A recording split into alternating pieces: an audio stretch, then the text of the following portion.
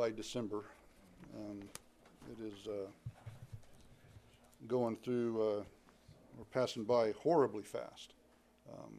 So this kind of helps us just kind of pause for just a little bit and remember kind of where we are in the scope of the month. We have one more Sunday after today before Christmas. Right? Yeah. So, Hebrews chapter 4. Hebrews chapter 4. I'm going to look today at the miracle of the Mediator. Through our Christmas series, we're considering the miracles that take place as a result of Jesus revealing himself to the world in the flesh, which is called the incarnation of Christ. And we're going to look at the miracle this morning of Jesus as our mediator. Hebrews chapter 4, we're going to be in verses 14 to 16 here in just a little bit.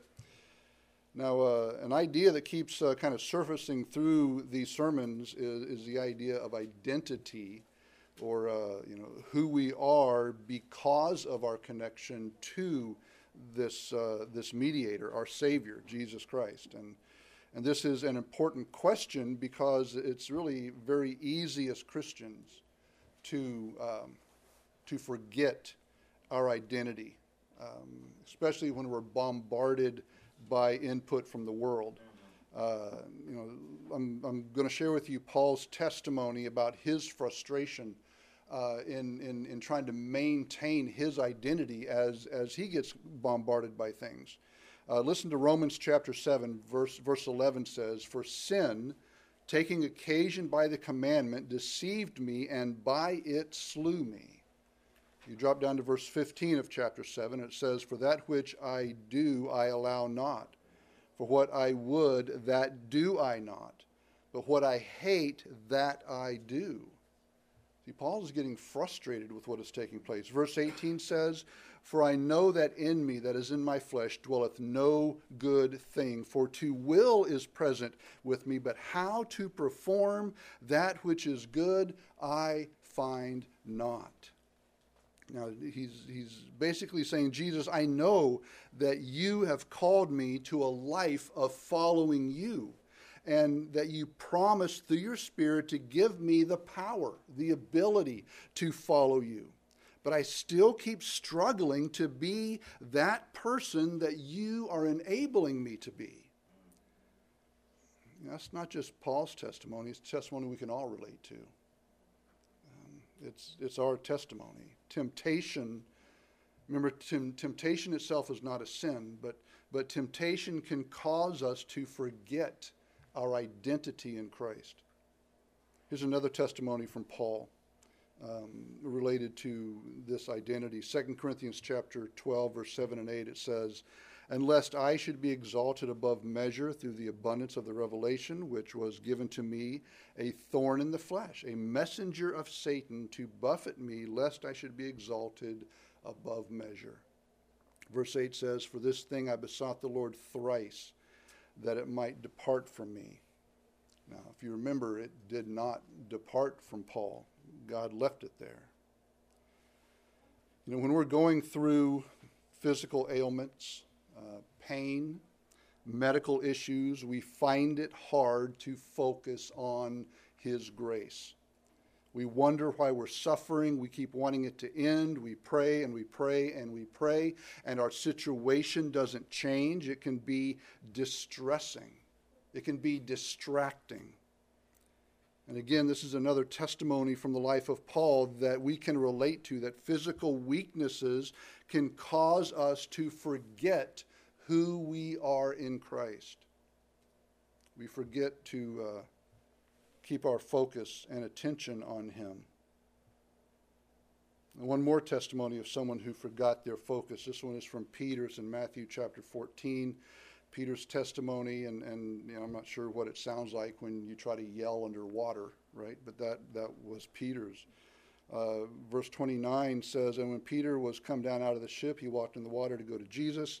Verse 30 says, "When he saw the wind boisterous," right, he shifted his focus, his attention. "When he saw the wind boisterous, he was afraid, and beginning to sink, he cried, saying, Lord, save me. And immediately," verse 31, "Jesus stretched forth his hand, caught him, and said unto him, O thou of little faith, wherefore didst thou doubt? When we have our eyes fixed on Christ, we feel like our faith is secure, that we can do anything. But then the chaos of the world around us causes us to look away from him. And of course, when we look away, we're going to fear and we're going to doubt. We've taken our eyes off of Jesus, and now we're sinking under the waves of our circumstances that wouldn't have happened if we kept our eyes on Christ. See, that's the testimony, which again is our testimony. A lack of faith can cause us to forget who we are in Christ. Whether it's temptation, weakness, a lack of faith, they can all be the cause of us forgetting the identity that we have in Jesus Christ, who is our mediator. And here's that's where we need this particular miracle, another Christmas miracle, so to speak. It's a miracle described in Hebrews chapter 4, verse 14 to 16. So I want you to find that and follow along. Hebrews chapter 4, verse 14. It says, "Seeing then that we have a great high priest that is passed into the heavens, Jesus, the Son of God, let us hold fast our profession. For we have not an high priest which cannot be touched with the feeling of our infirmities, but was in all points tempted, like as we are, yet without sin. Let us therefore come boldly," some translations will say come with confidence or confidently, "unto the throne of grace, that we may obtain mercy and find grace to help in the time of need." The issue here is identifying with our mediator, with our high priest, the one who speaks for us to God and then speaks to God for us. Specifically, we have to think of what identity do we have when Jesus has already ascended to the Father, when he seems so far, when he seems so distant. I mean, he's in the spiritual realm. He's in another dimension, so to speak. And is he being that far away? Is he unavailable? Well, what seems to be and what actually is are two very different things. Because Jesus, God the Son, is the one who came in the flesh, was placed in the manger. He is revealed as Emmanuel, God with us. He's a child which would not have seemed different than any other child at the time, but it is this Jesus who is the great high priest for us.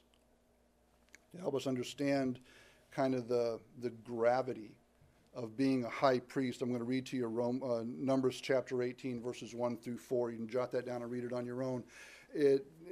From the way it's written, it tells us that being a high priest carried a lot of responsibility. Listen to this. I keep wanting to say Romans, but it's Numbers chapter 18, verse 1. "And the Lord said unto Aaron, Thou and thy sons and thy father's house with thee shall bear the iniquity of the sanctuary. And thou and thy sons with thee shall bear the iniquity of your priesthood.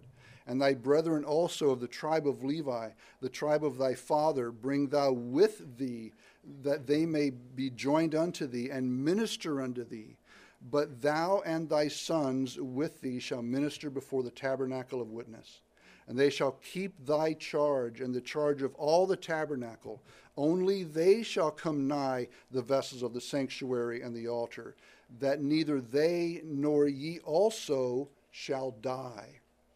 And they shall be joined unto thee, and keep the charge of the tabernacle of the congregation, for all the service of the tabernacle, and a stranger shall not come nigh unto you."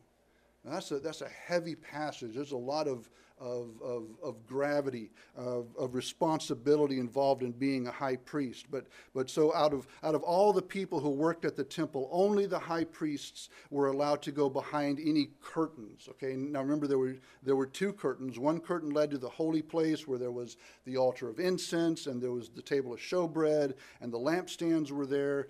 But the high priest went into that area daily. The second curtain, okay, the main one, the one that was ripped from top to bottom when Jesus died on the cross.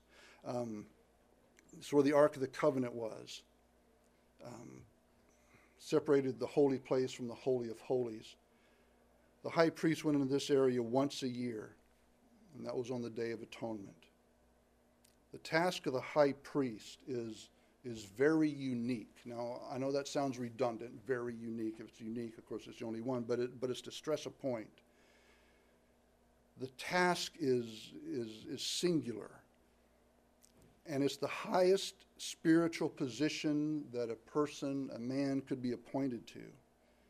The high priest is an intermediary between the people and God, and between God and the people.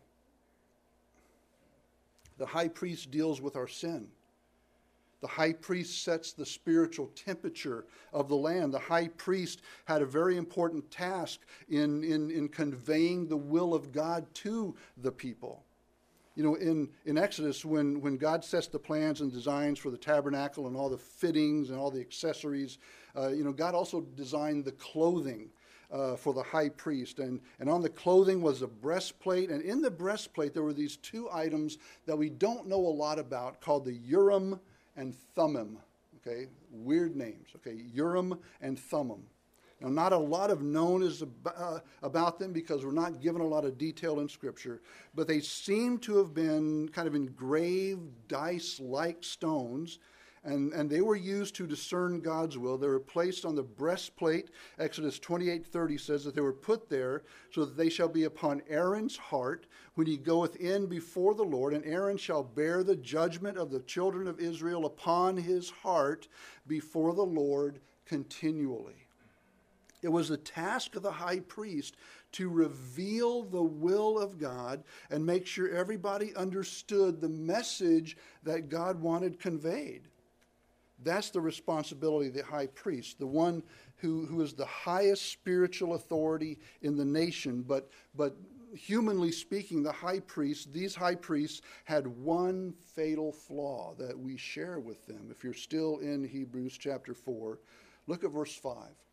I'm sorry, chapter 5. Chapter 5, verse 1 through 3. All right, Hebrews chapter 5. For every high priest taken from among men is ordained for men in things pertaining to God, that he may offer both gifts and sacrifices for sins, who can have compassion on the ignorant and on them that are out of the way, for that he himself also is compassed with infirmity. And by reason thereof he ought, as for the people, so also for himself, to offer for sins. See, the high priests, they identified with the people because of their own weaknesses. The high priest had the fatal flaw of being a sinner like the very people that he was representing before God. So earthly high priests, they can be empathetic, they can be encouraging, they can be gentle, they can be interceding, they can offer sacrifice, they can help show God's will, but they can also, on occasion, be completely useless because of their own sin. A high priest by the name of Eli ministered before the Lord just before the birth of Samuel. And in Samuel chapter 1, verses 12 to 14, you remember the story, Hannah is praying essentially for Samuel to be born. Of course, she hasn't conceived yet. But it says, and it came to pass as she continued praying before the Lord that Eli marked her mouth, meaning he noticed her mouth. Verse 13, now Hannah, she spake in her heart, only her lips moved, but her voice was not heard. Therefore Eli thought that she had been drunken.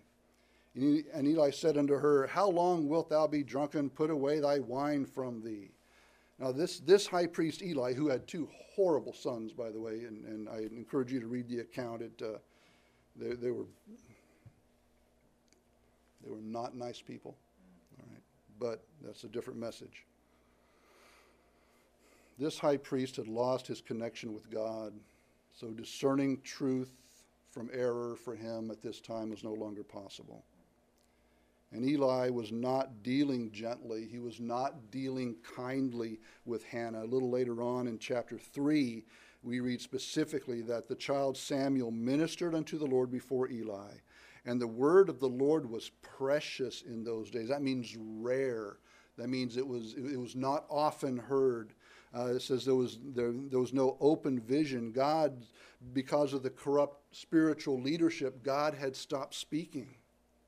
God's voice was not being heard even by the highest spiritual leader in the land. And it happened so really also in the days of Jesus, where discernment of the high priest was gone.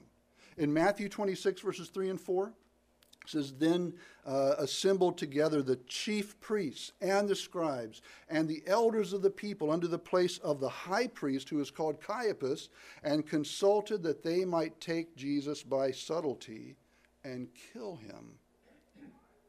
The high priests were missing the very Messiah that they had been praying for centuries to be revealed. See, the high priest, they were spiritually significant, but they had the one fatal flaw. They were sinners just like we are. Now look back in chapter 4, verses 14 to 16. Let's read it again. It says, seeing then that we have a great high priest that is passed into the heavens, Jesus, the Son of God, let us hold fast our profession.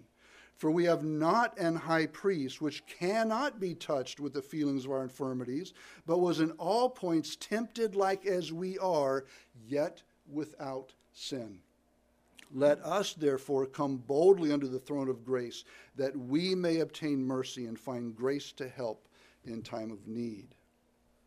Jesus is the great high priest. And because of his humanity, he can fully identify with us. He was tempted in every single way that we are. He's tempted like us, but there's no fatal flaw. There's no sin. See, when Joseph and Mary were upset that Jesus had stayed in the temple as a boy and didn't, follow the caravan home, Jesus may have been tempted to give them that 12-year-old know-it-all attitude, but he did not sin. When Jesus was spending all the time with the prostitutes who deliberately dressed very provocatively, he may have been tempted to lust, but he did not sin. When the disciples were arguing about who would be the greatest in heaven, who would have the greatest honor, Jesus may have been tempted to call them all useless half-wits, but he did not sin. When they were arresting him in the garden that night, he may have been tempted to call the 12 legions of angels that were just waiting for a fight, but he did not sin. He didn't sin and show off his power when Satan tempted him to turn stones into bread. Remember, he'd been fasting for 40 days. But when you're hungry, nothing smells better than fresh baked bread, does it? Man, realtors tell you that if you really want to stage your house and sell it right before somebody is going to come for a showing, to just kind of heat some bread up in the oven so that the house smells like fresh baked bread. It triggers something, all right? Yeah. Even under that temptation, Jesus did not sin. He didn't sin when he asked the Father if there was any other way for the price to be paid without having to drink from the cup of God's wrath. He didn't sin. That's our great high priest.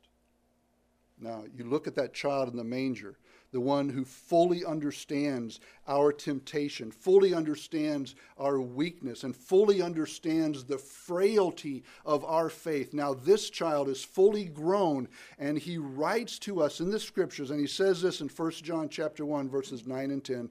If we confess our sins, he is faithful and he is just to forgive us our sins and cleanse us from all unrighteousness. And then he says, if we say that we have not sinned, we make him a liar and his word is not in us.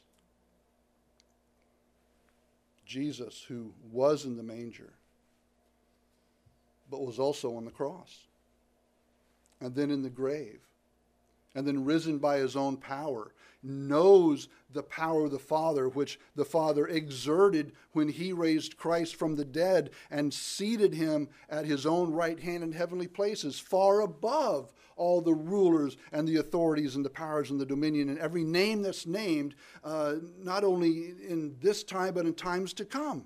So that when we forget, because of our own temptation. We forget who we are in Christ because of our weakness, or we forget who we are in Christ because of our lack of faith. We do not have to fear that everything is lost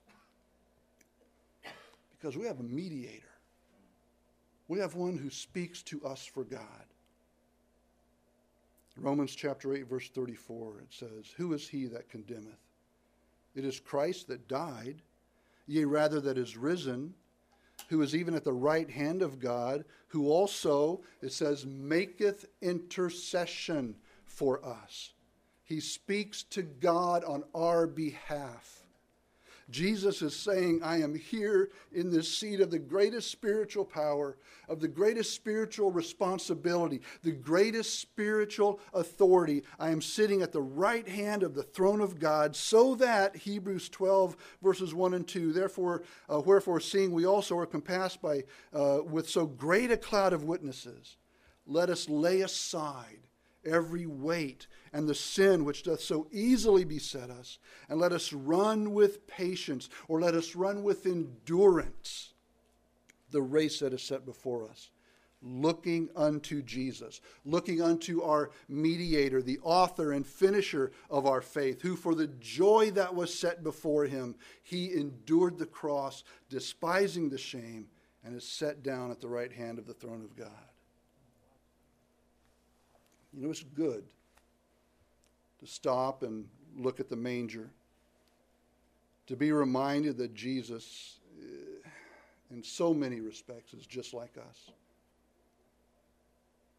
But Jesus outgrew the manger, because that is only part of the miracle of Christmas. We fix our eyes on Jesus, our mediator, who right now is revealing God's will to us, who right now is speaking to God on our behalf. Now, what is God's will? It is God's will that you know that God loves you in spite of your sin.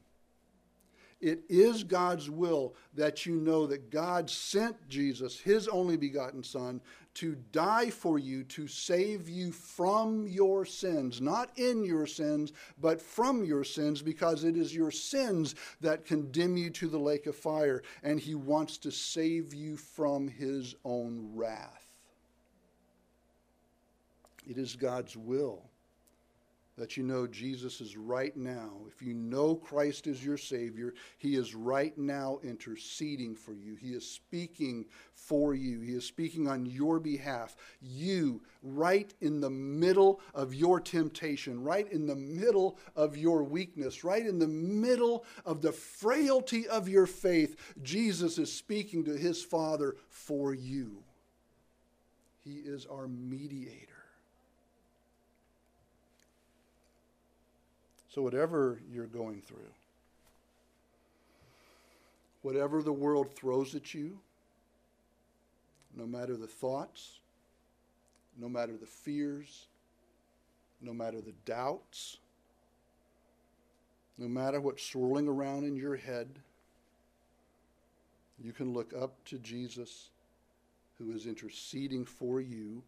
You can have the confidence to approach the throne of grace when you need help to run your race, because you're not approaching the throne of grace on any of your own merits or anything that you have done or because you deserve access to this. You're approaching the throne of grace because of what Jesus has done, and you, having trusted Jesus as Savior, are in Christ, and you approach on his merit. You approach because of what he has done, and that is to give you a confidence, a boldness, a surety that you have access through Christ to this throne, this place of help, this place of grace as you run your race. See, your race has already been won by this little baby in a manger, this mediator that is seated at the right hand of the Father. What will he not give you? What will he not provide for you so that you can continue to run that race until you finally cross that finish line whenever it is in your life and stand before this loving Father and hear the words, "Well done, thou good and faithful servant." And you'll know that if it's well done, it had nothing to do with you and everything to do with Jesus Christ.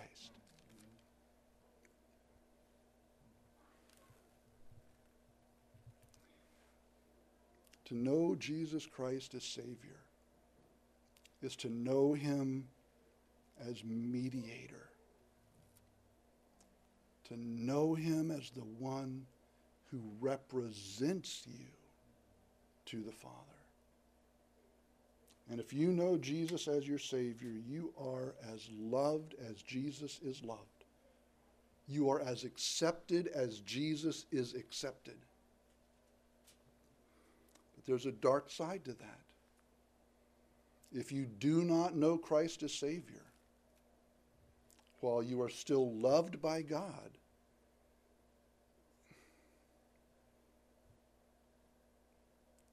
you are right now the recipient of the wrath of God. The full, white-hot hatred of God for sin will be poured out upon you at your death, and it will never end.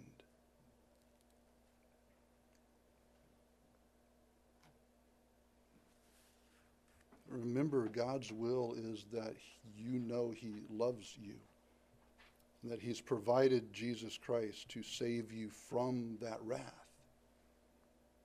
You need to come to Christ, and you need to trust him to save you from your sins, and he will then become your mediator as well as he is ours, so that then you too can be as loved and accepted as Christ is, that you can have as much access to the Father through Christ as we have. Not until then, but absolutely then, when you come to know Christ as your Savior. This is our mediator. This is the Christ. This is the little baby in the manger that lived a sinless life, born of a virgin, raised, kept every single one of God's laws, died on the cross in our place as the Lamb of God that takes away the sins of the world, rose again the third day exactly like Scripture said he would, and is right now seated at the right hand of the Father as our mediator. Now he's mine. If you know Christ as Savior, he is yours. If you don't know Christ as Savior, he can be yours. He wants to be yours. You come to him in faith. You ask him to save you from your sins. You repent of your sins. You submit yourself to him. You allow him to change your life. He becomes your mediator as well as ours. Stand with your heads bowed and eyes closed.